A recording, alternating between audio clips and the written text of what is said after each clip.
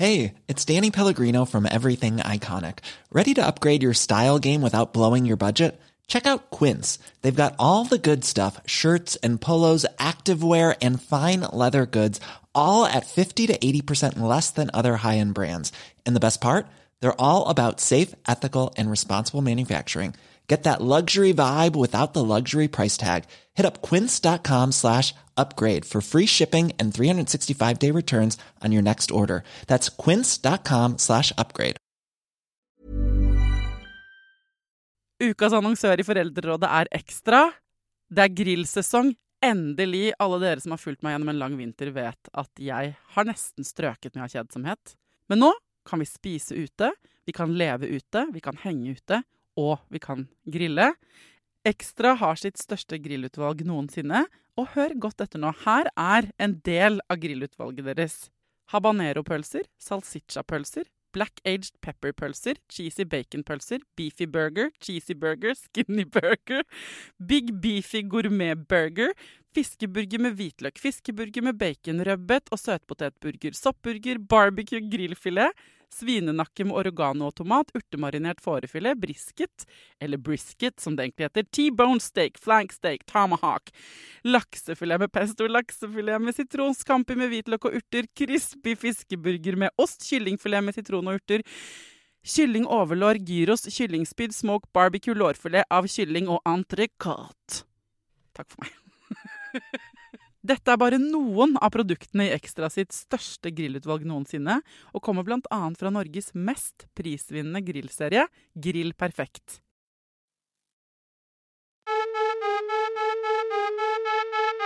Denne podcasten her, Foreldrerådet, som jeg har gleden av å lage, den for oss med barn, ikke sant? Problemer med barn, irritasjon rundt det å være foreldre, eller ting som vanskelig sterkt og alt sånt der. Men det jo ikke alle foreldre som har fått barnet sitt enda. Det jo noen som prøver og ønsker å få baby, og så går det ikke. Så denne episoden her, den viet til alle dere. Denne episoden her handler om ufrivillig barnløshet.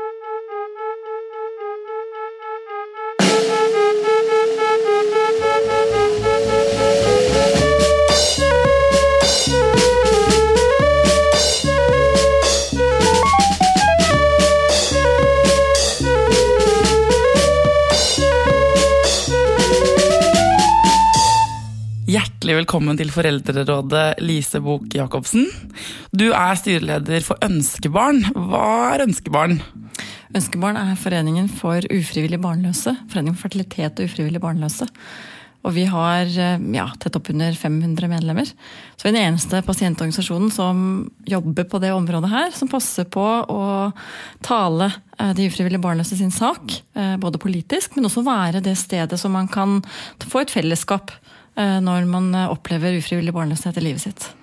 Ja, for vi har i Foreldrerådet fått en mail fra eller egentlig har snakket med flere som ønsker å lære litt om det der. For det jo, man ser jo bare de foreldrene som popper ut unger over en lav sko, men det jo ganske ofte noen som ikke får det til, eller kan få barn.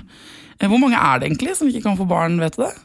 Ja, man sier jo at hvis du har forsøkt å få barn uten prevensjon i 1 år, så vil 90% ha lykkes, mens 10% ikke vil ha det. Så det i hvert fall hvert 7., opp mot kanskje hvert 10. par, som opplever utfordringer. Og som da egentlig kommer under omtalen da, ufrivillig barnløs.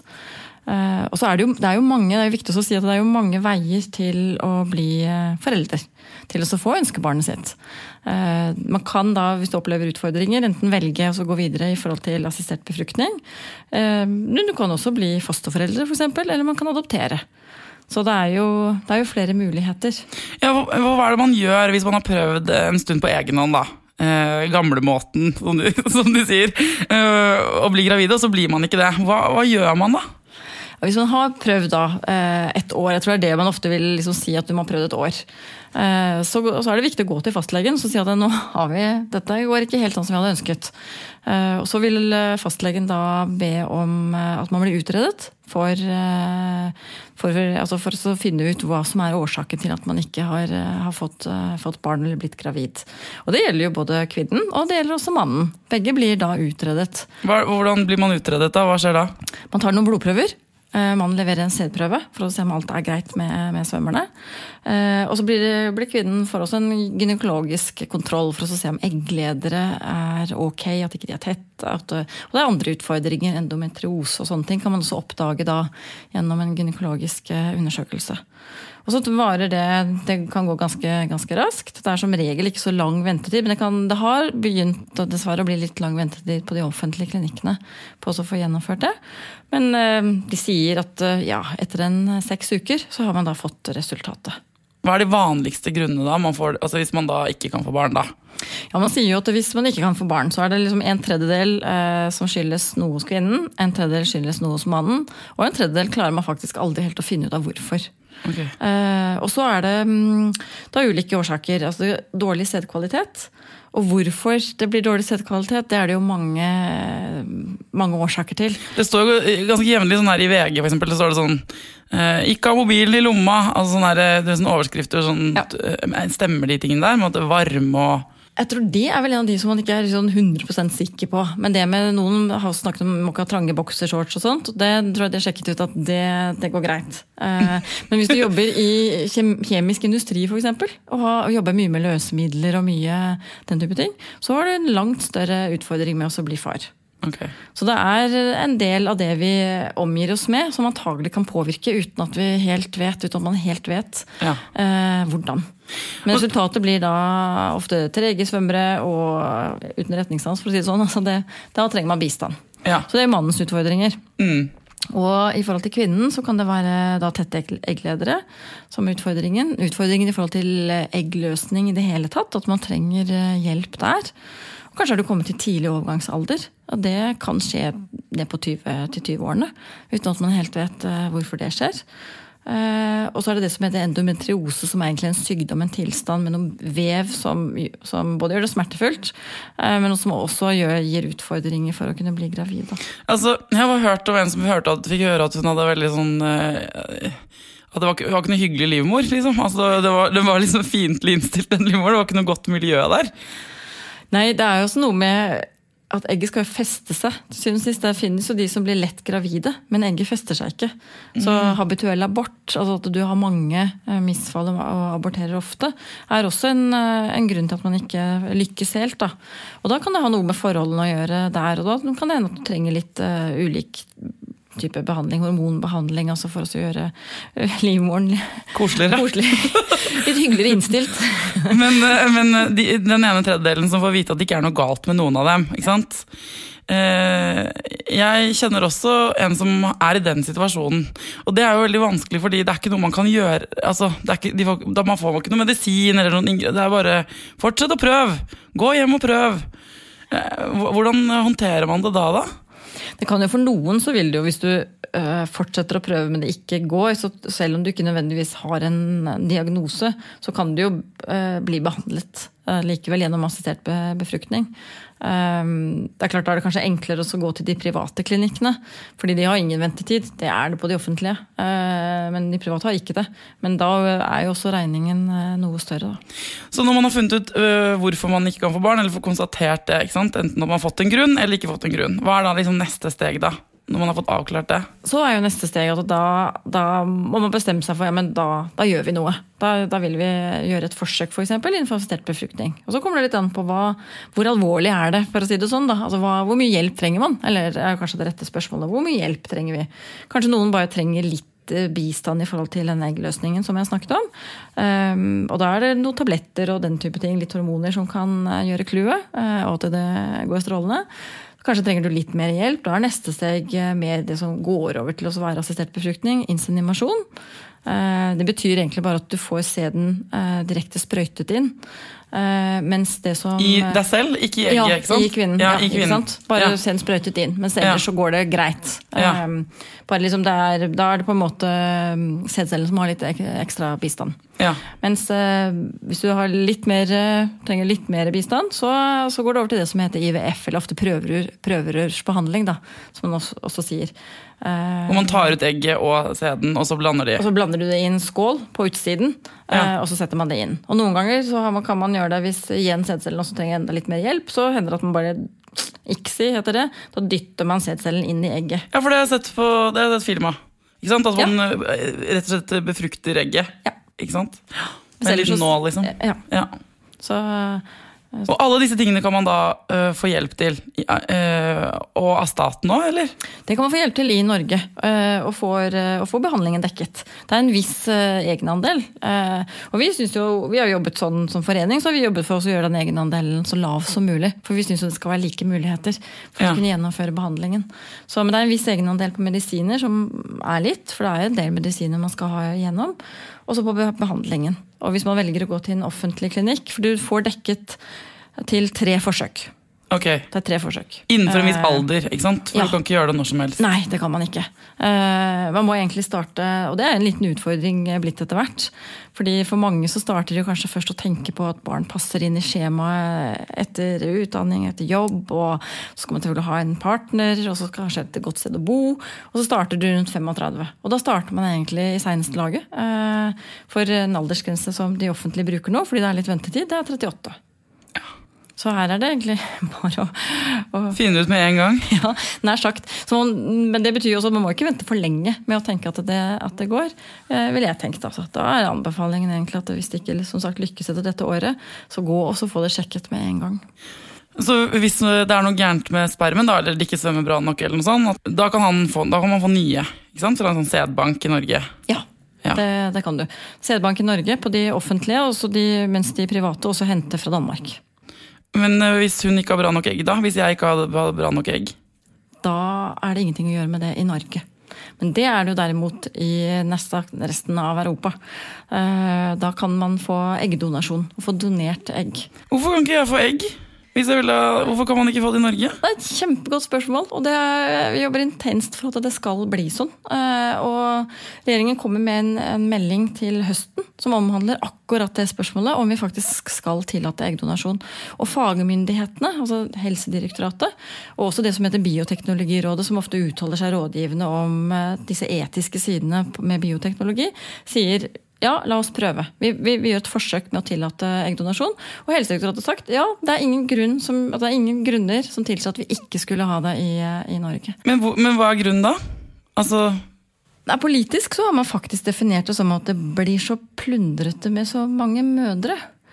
Altså, og det jo ikke fordi at jeg gjør narr av det, for det etiske sider. Ja, men det blir vel plundrete med masse fedre også? Ja. Altså, eller vi mer plundrete vi mødrene? Jeg vet ikke.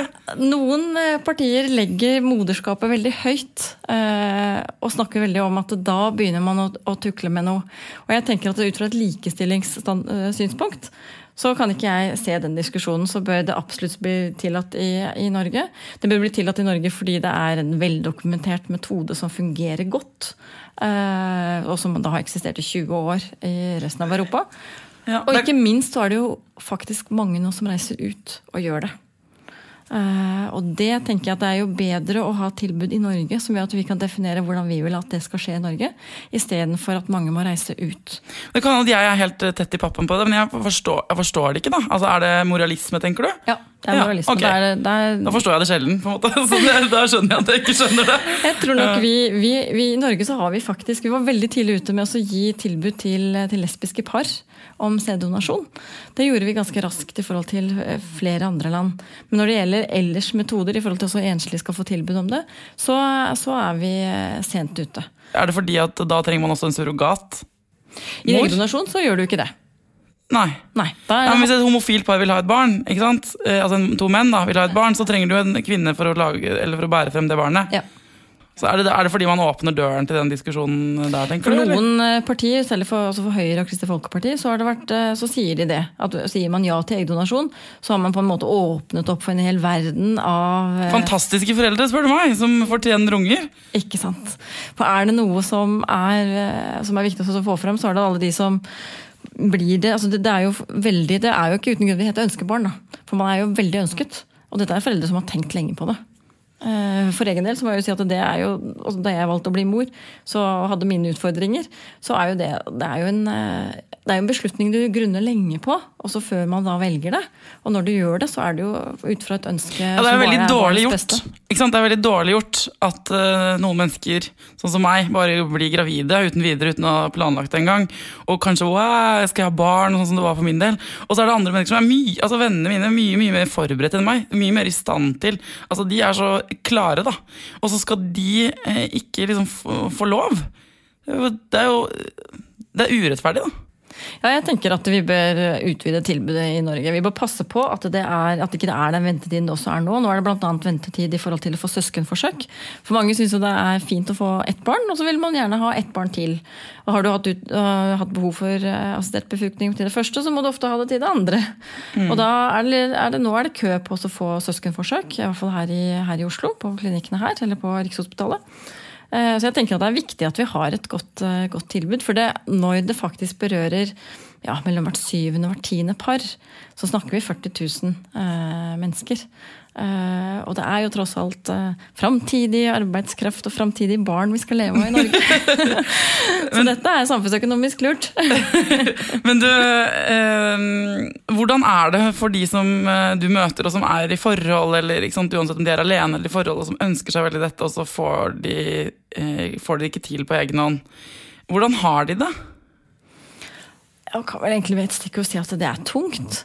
Jeg tror det veldig mange som tar kontakt med oss som kan fortelle at det tungt, at det oppleves jo veldig sånn at man trodde det skulle gå av seg selv, og så gjør det jo ikke det. Så usikkerheten, hva nå, og hvordan skal vi løse, blir vi noen gang foreldre, den tung å bære. Og så det noe med, hvis du først går inn i et forhandlingsforløp, så liksom ulike stadier der, og så skal du på den ene siden tenke at dette går bra, dette går fint, samtidig som man også vet at kanskje vi ikke vil lykkes første gang, så du skal pare det med en viss realisme, men så det samtidig sånn at hvis det går galt, så tenker man, var jeg ikke positiv nok, gjorde jeg det riktig, spiste jeg rett, gjorde jeg ditt? Altså det jo ikke uten grunn at mange som opplever dette jo de som mest på nettet. Vi utrolig søkende etter informasjon og bruker et behandlingstilbud og tenker veldig mye for også at dette skal gå så greit som mulig. Ja, og selve den liggingen da, hvis jeg skal ta utgangspunkt i en mann og en kvinne, ikke sant? Altså, man må jo da ligge, altså i første periode der, hvor man tror kanskje man skal prøve et år, eller man har vært og funnet ut at det ikke noe gærent, så man må bare fortsette å prøve. Det blir jo ikke noe hyggelig den liggingen etter hvert. Altså det blir veldig sånn, nå må du komme hjem, for nå det altså eggløsning, altså alarm og ligging. Hvordan det? Hvordan påvirker det et forhold? Det påvirker jo også, som du sier, det påvirker jo sexlivet, altså det skal skje på den måten der. Det blir som et verdensmesterskap da, hver gang. Og det jo kanskje ikke akkurat det som utløser en kjempeperson. Så det faktisk et av de temaene som vi har oppe innimellom. Det utfordringer i forhold til akkurat det. Hvordan få til liksom den nære relasjonen i par, og ellers. Alle har jo kanskje sin måte å møte det på, så det viktig å huske på at menn også opplever en sorgfølelse at dette tungt. Det ikke bare kvinnen, det lett å tenke på kvinnen som skal bli gravid, men det nok begge to som kan føle det tungt. Så det mange sier til oss jo at man må forsøke å snakke om det. Og kanskje det jo selvfølgelig sånn at kvinnen har litt lettere for å snakke om det, men man må prøve også å få det til å bli et tema da. Og selvfølgelig også passe på at det ikke bare blir det pliktløpet. Man må ligge litt med hverandre ellers så. Ja, det nettopp det. Ja, for hva de beste rådene da til de som hører dette her, og så sitter de hjemme, og så de kanskje et eller annet sted i den prosessen, og kjenner at de så drittlei av å snakke om det, av å drive med hormonsprøyter, eller hva det nå legebesøk, og runke i en kopp og alt det der. De kjempelei. Ja. Og hva det beste rådet du kan gi dem, på en måte? Ja, på en måte det vel egentlig bare å stå i det. Noen velger å være ærlig om det, at det hjelper ikke å være ærlig, men være åpen, mener jeg. Være åpen om det. At de involverer i hvert fall de nærmeste. Andre synes det vanskelig, men noen kan føle en viss støtte i at de nærmest rundt det vet at man strever med å få barn. Fordi det påvirker jo livet ellers også. Det påvirker jo hvordan man kanskje håndterer situasjoner som at de beste venninnene blir gravide. Nå var det nok en 17. mai, gitt, som egentlig skal være barnas dag og hurra meg rundt. Og her sitter jeg. Nok en jul, som ofte barns høytid. Og her sitter vi. Heller ikke dette året. Så gikk det slik vi ønsket. Så noen føler litt sånn i å kunne fortelle det til de nærmeste. For andre tenker jeg det handler litt om å kanskje verne litt seg selv. Da må man kanskje trekke seg litt tilbake fra de tingene som vondest, akkurat i den perioden man holder på. For det jo ikke nødvendig å utsette seg for ting som man faktisk vet. Man blir veldig lei seg av. Altså trenger ikke å dra på barselbesøk i nok et barselbesøk til hun som har poppa ut enda en baby, liksom. For det går an å uttrykke at kjempefint. Jeg synes det så flott, men gitt at jeg sliter litt selv nå, så vil jeg heller komme tilbake liksom. Og det tror jeg de fleste vil føle ok. Det bedre å få den beskjeden og vite hvorfor. Og at det må være lov. Det tror jeg de fleste også ville hatt full forståelse for. Ja, for hvordan skal man være som medmenneske da, hvis vi kan ta det nå? Hvis jeg har en venninne som ikke kan få barn, eller en kompis som prøver med sin å få barn, og de ikke får det til, hvor var på det skal jeg være? Ja, det også litt forskjellig hva de enkelte ønsker av det, men jeg tenker at det de som opplever det, for å si det sånn, de synes ofte at det veldig tungt, og den følelsen tror jeg det vanskelig å sette seg inn i. Hvor tungt det faktisk kan være, hvor mye det kan påvirke livet, og hvordan du opplever ting. Så det å kunne kanskje ikke alltid være den som da spør, ja, skjer det noe? Du gravid? Hva skjer da? Har du fått mensen? Ja, sant. Heller legge det litt opp til de som i en prøvesituasjon, og ikke være, si at jeg her for deg, lytter hvis du trenger det. Noen sier at det fint å bare kunne prate med noen, uten nødvendigvis å få så mange råd tilbake igjen, bare kunne prate. Trenger bare en vegg å høre. Det tror jeg et godt råd. Det tror jeg trengte litt selv også. Og så man ofte redd for å slite ut sine nærmeste noen ganger også, så ha noen andre som bare kan snakke om dette. Det lurt. A lot can happen in 3 years, like a chatbot may be your new best friend. But what won't change? Needing health insurance. United Healthcare Tri-Term Medical Plans, underwritten by Golden Rule Insurance Company, offer flexible, budget-friendly coverage that lasts nearly 3 years in some states. Learn more at uh1.com. Ever catch yourself eating the same flavorless dinner 3 days in a row? Dreaming of something better? Well, HelloFresh is your guilt-free dream come true, baby. It's me, Keke Palmer. Let's wake up those taste buds with hot, juicy pecan-crusted chicken or garlic butter shrimp scampi. Hello Fresh. Stop dreaming of all the delicious possibilities and dig in at HelloFresh.com. Let's get this dinner party started. Quality sleep is essential. That's why the Sleep Number Smart Bed is designed for your ever-evolving sleep needs. Need a bed that's firmer or softer on either side? Helps you sleep at a comfortable temperature? Sleep Number Smart Beds let you individualize your comfort, so you sleep better together. J.D. Power ranks Sleep Number #1 in customer satisfaction with mattresses purchased in-store. And now, save 50% on the Sleep Number Limited Edition Smart Bed for a limited time. For J.D. Power 2023 award information, visit jdpower.com/awards. Only at a Sleep Number store or sleepnumber.com.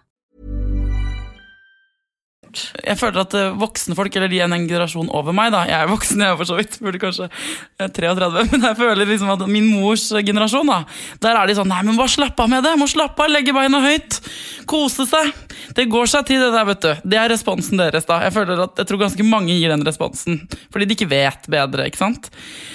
Og slappe av, det jo et råd som sikkert lurt, det for alle på en måte, men det jo det motsatte av det man får til hvis man blir bedt om det, ikke sant? Det ofte. Så hvordan skal man klare det da, hvis det viktig å slappe av? Ja, man må jo... Har du noen triks? Liksom? Triks i boken, eller i ermet. Det handler vel egentlig litt om å tenke på hva det som gjør man selv komfortabel, som gjør at man har det bra når man i et forsøk. Hva kan være lurt at vi gjør sammen? Hva kan være lurt så man får tingene litt grann på avstand av og til også, ikke bare tenke på det, for ellers det lett å tenke på sånn, skal vi se, nå det så mange timer til det, og så skal ditt og sånt. Det gjør jo heller ikke at man slapper av.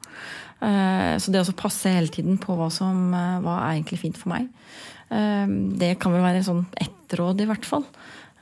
Fordi jeg tror mange nok reagerer litt negativt hvis de får den beskjeden, men da ordner det seg, du skal se at det går greit når man sitter der liksom med erfaring kanskje at det går jo ikke greit, og jeg skal jo passe på dette her, og kanskje går det til et sted man ikke ønsker, så det Men det, hvis man selv skal tenke på det, det vel også å finne noe sånn, hva det egentlig som vi føler best for oss da? Kose seg liksom. Ja. Kanskje finne noen ting man koser seg med, som ikke handler om det her. Ja, som gjør at man får det liksom litt unna innimellom når man i en prosess.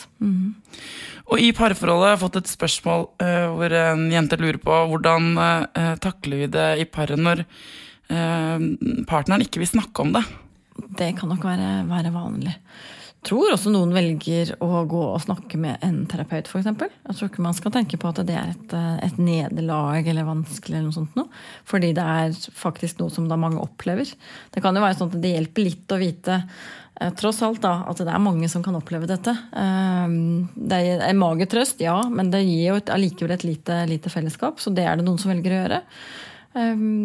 Eller på annen måte, hvordan kan man komme i da holdt jeg på å si, da blir det vel å bruke de teknikkene som man egentlig bruker ellers i parforholdet, hvor det kan være andre ting som det vanskelig å prate om, hvor bare den ene ønsker å prate og den andre ikke gjør det, og tenke litt hva det som funker på andre områder. Hvordan kan vi prate litt om dette? Man føler seg jo veldig ensom når man kjæresten med noen, og så sitter man og bærer på noe som den andre ikke vil prate om da. Man føler seg sikkert ganske alene, men det man jo ikke, for det sitter jo mange tusenvis av andre i samme situasjon. Kan man møte noen av de hos dere, eller? På Ønskebarn? Vi har blant annet et forum altså på nettet, som det mange diskusjonsgrupper på ulike, om det nå den type utfordringer eller andre type utfordringer, altså alt avhengig av hvor man i prosessen også, så vi har grupper som det mange som snakker. Og der vet jeg at de også blir enige med noen ganger at vi møtes ikke bare i den virtuelle verden sagt på nettet, men vi møtes i virkeligheten også. En motsatt barselgruppe på en måte? Ja. Ja, men jeg mener det er kjempeviktig å være sammen med andre som har... Og for ikke å snakke om det kan være fint å kunne møtes i etterkant, alt avhengig av hva som ble resultatet. For noen velger jo, altså noen så heldige at de får ønskebarnet sitt, og noen velger etter kanskje så mange forsøk og sånn, og stoppe opp og tenke at vel, kanskje må jeg gå videre i livet uten ønskebarnet, at det som blir valget da. For det skal man også passe på at man ikke bare drar det ut, man skal passe på å stoppe opp innimellom, hvor henger vi nå egentlig med lenger? Det dette som greit? Enten da tenke at vel, da det ikke egne barn, det da andre måter vi kan bli foreldre på, eller stoppe helt opp? Det på noen måte man kunne vridde denne utfordringen i et parforhold da, hvis det en utfordring, til å bli et sånt prosjekt man kan være sammen om? Ja, altså, for det er jo selvfølgelig det som ligger bak om man så sterkt ønsker det jo at man skal være mor og far sammen, da, for å si det sånn, til et barn som skal gjennom ulike opplevelser og sine første skiturer og ikke sant? Alt det der som første. Og så holde det opp samtidig som man kan tenke at vi kan ha også et liv, for jeg tror jo det jo den blandingen der som det vanskelige. Det realismen i at det ikke sikkert. Man må håpe det, men man må også holde opp noe i det prosjektet som peker bort på at om ikke det blir sånn, så har vi allikevel et prosjekt sammen. Og det i hvert fall det noen sier til oss, at det den hvordan man håndterer begge deler, som kanskje også kan være fint da. Selv om det det tøffe, for du vil jo selvfølgelig bare være positiv. Foreldre og svigerforeldre stiller ofte med den der de gleder seg, ikke sant? Det et press der, og de gleder seg, de vil ha barnebarn, og hvordan skal man liksom håndtere det? Må man da være helt ærlig og fortelle sånn, prøver.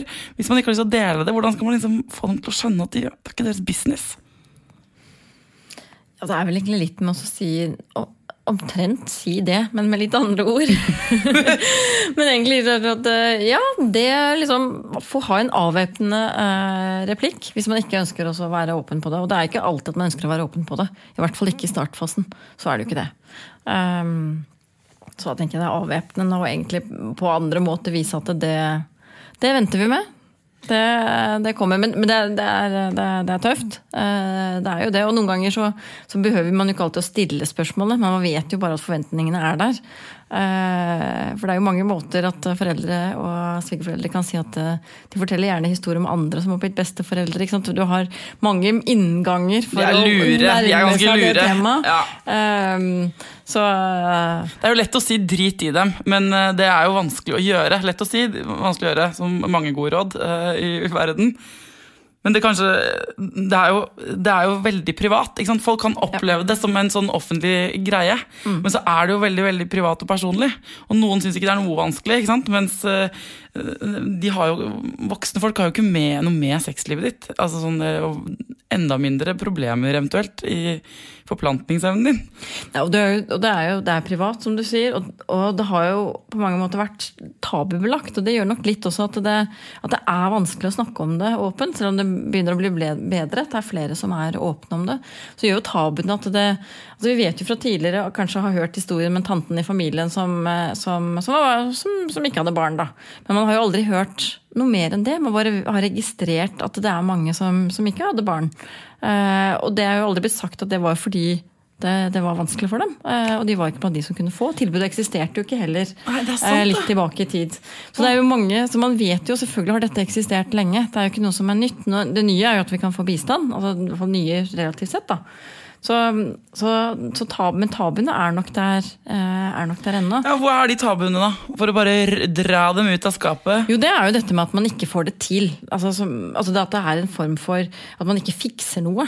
Og det er jo ikke sånn det da er. Det er jo ikke dette verdensmesterskapet når det faktisk kan være sykdom som er årsaken til det. Det er faktisk noe som kan fikses. Og det er jo da det som er bra. Det kan fikses. Men allikevel så er det jo det private rundt det gjør vel også at det er tabubelagt, at jeg vil helst ikke bli delt inn i dine utfordringer akkurat der. Det gjør jo at man ikke nødvendigvis ønsker å være åpen på det. Og for kvinner, eller for menn, det der å være fruktbar er jo en sånn her, det er jo nesten som en dyd, ikke sant? Å være fruktbar, så det er jo liksom det motsatte, altså en sånn gammeldags oppfatning om at altså fra naturens side er det jo ikke en mening med at ikke du skal kunne forplante deg. Altså, sånn der forferdelig bilde av at man er flink hvis man er fruktbar da. Ja. Eller mer verdt på noe vis. Ikke sant? Og det å utsette seg for en sånn type tankegang er det ikke så veldig mange som har lyst til frivillig. Og det kan jo ligge bak det at du ikke snakker om det. For du vil helst ikke være en del av en sånn diskusjon. Jeg skjønner godt. Så det som vi jobber litt for er også at det skal være mulig å snakke om det, nettopp fordi det er så mange som opplever det. For jeg opplever at når jeg har vært i medier da, eller så er det jo plutselig så er det noen rundt meg som kommer og sier ja, det har jeg også opplevd. Ja, det er noen nær meg som har opplevd det. Det er alltid noen som kommer og forteller at de kjenner noen som kjenner noen, og det tror jeg de aller fleste av oss nesten vil vite. Vi må snakke det, som på mange ganger, vi må prate det ihjel. Altså vi må prate til det er helt vanlig, altså til det føles helt vanlig. Ja. Og til de, både foreldre, svigerforeldre og oss selv, ikke stiller sånne dumme spørsmål som kan være vanskelige, ikke sant?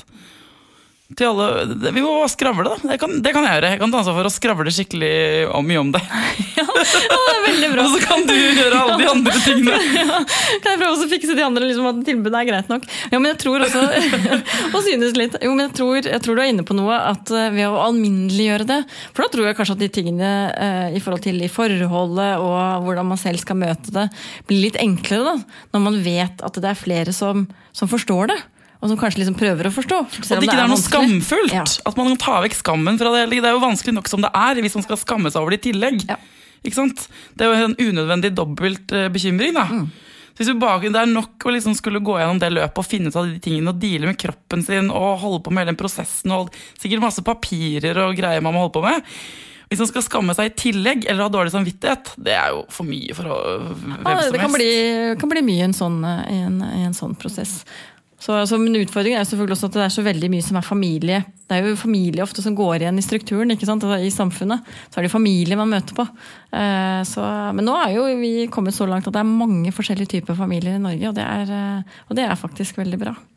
Hvis du på tampen skulle gi et skikkelig godt råd til de som sitter hjemme nå og er et eller annet sted i denne prosessen, hva ville det rådet vært?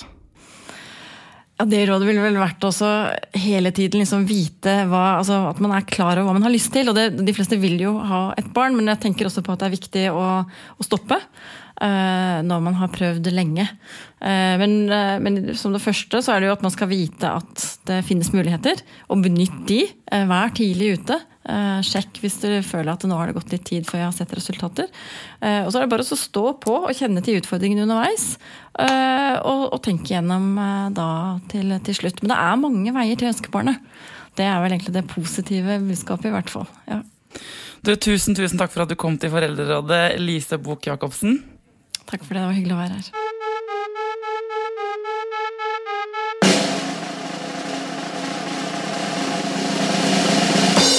Det fine med oss i den gjengen her da, det jo at vi innrømmer det som vanskelig. For det mye som vanskelig med det å ha barn og skulle få barn og prøve å oppdra de barna. Og vi får det ikke alltid til akkurat sånn som vi vil. Da det bare å fortelle, dele, snakke det ihjel, så vi kan få felles trøst i de historiene, og kanskje lære litt grann da, om hvordan vi skal gjøre det bedre neste gang. Nå skal dere få høre Johanna fortelle om en dag i sin mammatilværelse som ikke gikk helt sånn som planlagt. Jeg har en datter på 3 år, hun heter Savannah, og vanligvis så hun ganske hyggelig og fin å ha med å gjøre, og jeg synes selv at jeg en ganske god mor, men denne gangen hadde hun bare terpa og vært en skikkelig drittunge, og jeg hadde nådd bristepunktet, sånn at det enten kom jeg til å skrike, eller så kom jeg til å gråte. Det hadde vært høy lyd over lengre tid, og det har jeg forstått som mor at jeg ikke orker. Og sånn terping og spørsmål etter spørsmål, ikke søte spørsmål, ikke sånn hvordan fungerer denne verden, sånne irriterende barnespørsmål som du ikke kan svare på, som det ikke finnes noen løsning på, igjen og igjen og igjen, med høy lyd. Så da skrek jeg, hvis ikke du slutter nå, så sover du på loft i natt. Og det ikke noe sånn koselig loft, det sånn kaldt loft som man ikke kan sove på, i hvert fall ikke hvis man 3 år. Så det en straff som ikke kan utføres, det tomme trusler som helt grusomme, og hun ble jo livredd selvfølgelig. Det jo moren din står og skriker at du skal ligge der. Så, og moren min igjen sa jo at sånn her kan du ikke gjøre, Johanna. Det skjønner jeg også.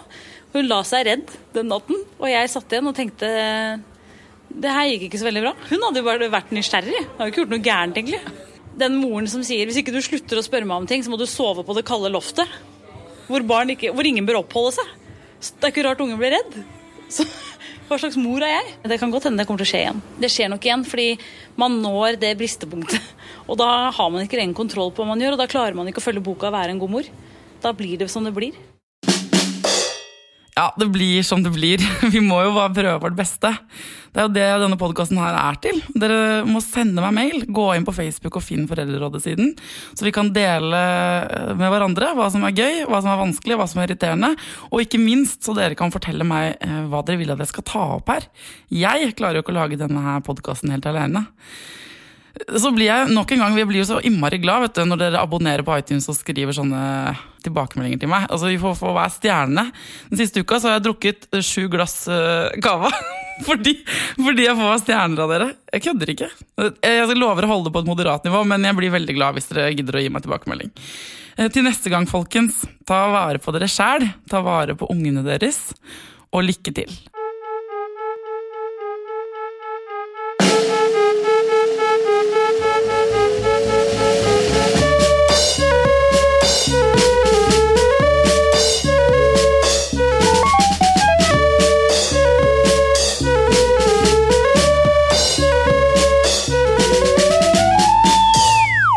Produsert av Rubicon Radio.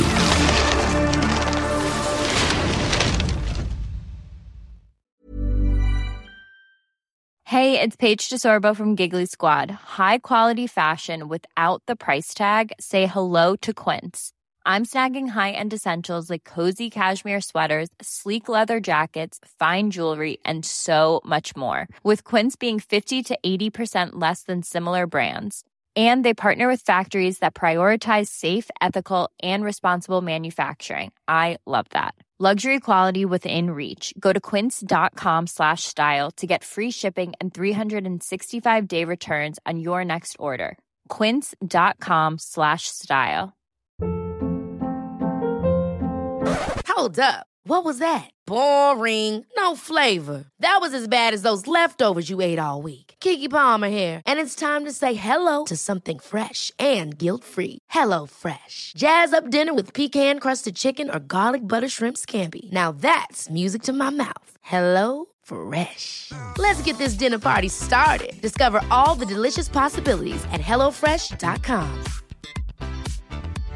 Imagine the softest sheets you've ever felt. Now imagine them getting even softer over time. That's what you'll feel with Boll & Branch's organic cotton sheets. In a recent customer survey, 96% replied that Boll & Branch sheets get softer with every wash. Start getting your best night's sleep in these sheets that get softer and softer for years to come. Try their sheets with a 30-night guarantee. Plus, get 15% off your first order at bollandbranch.com. Code BUTTERY. Exclusions apply. See site for details.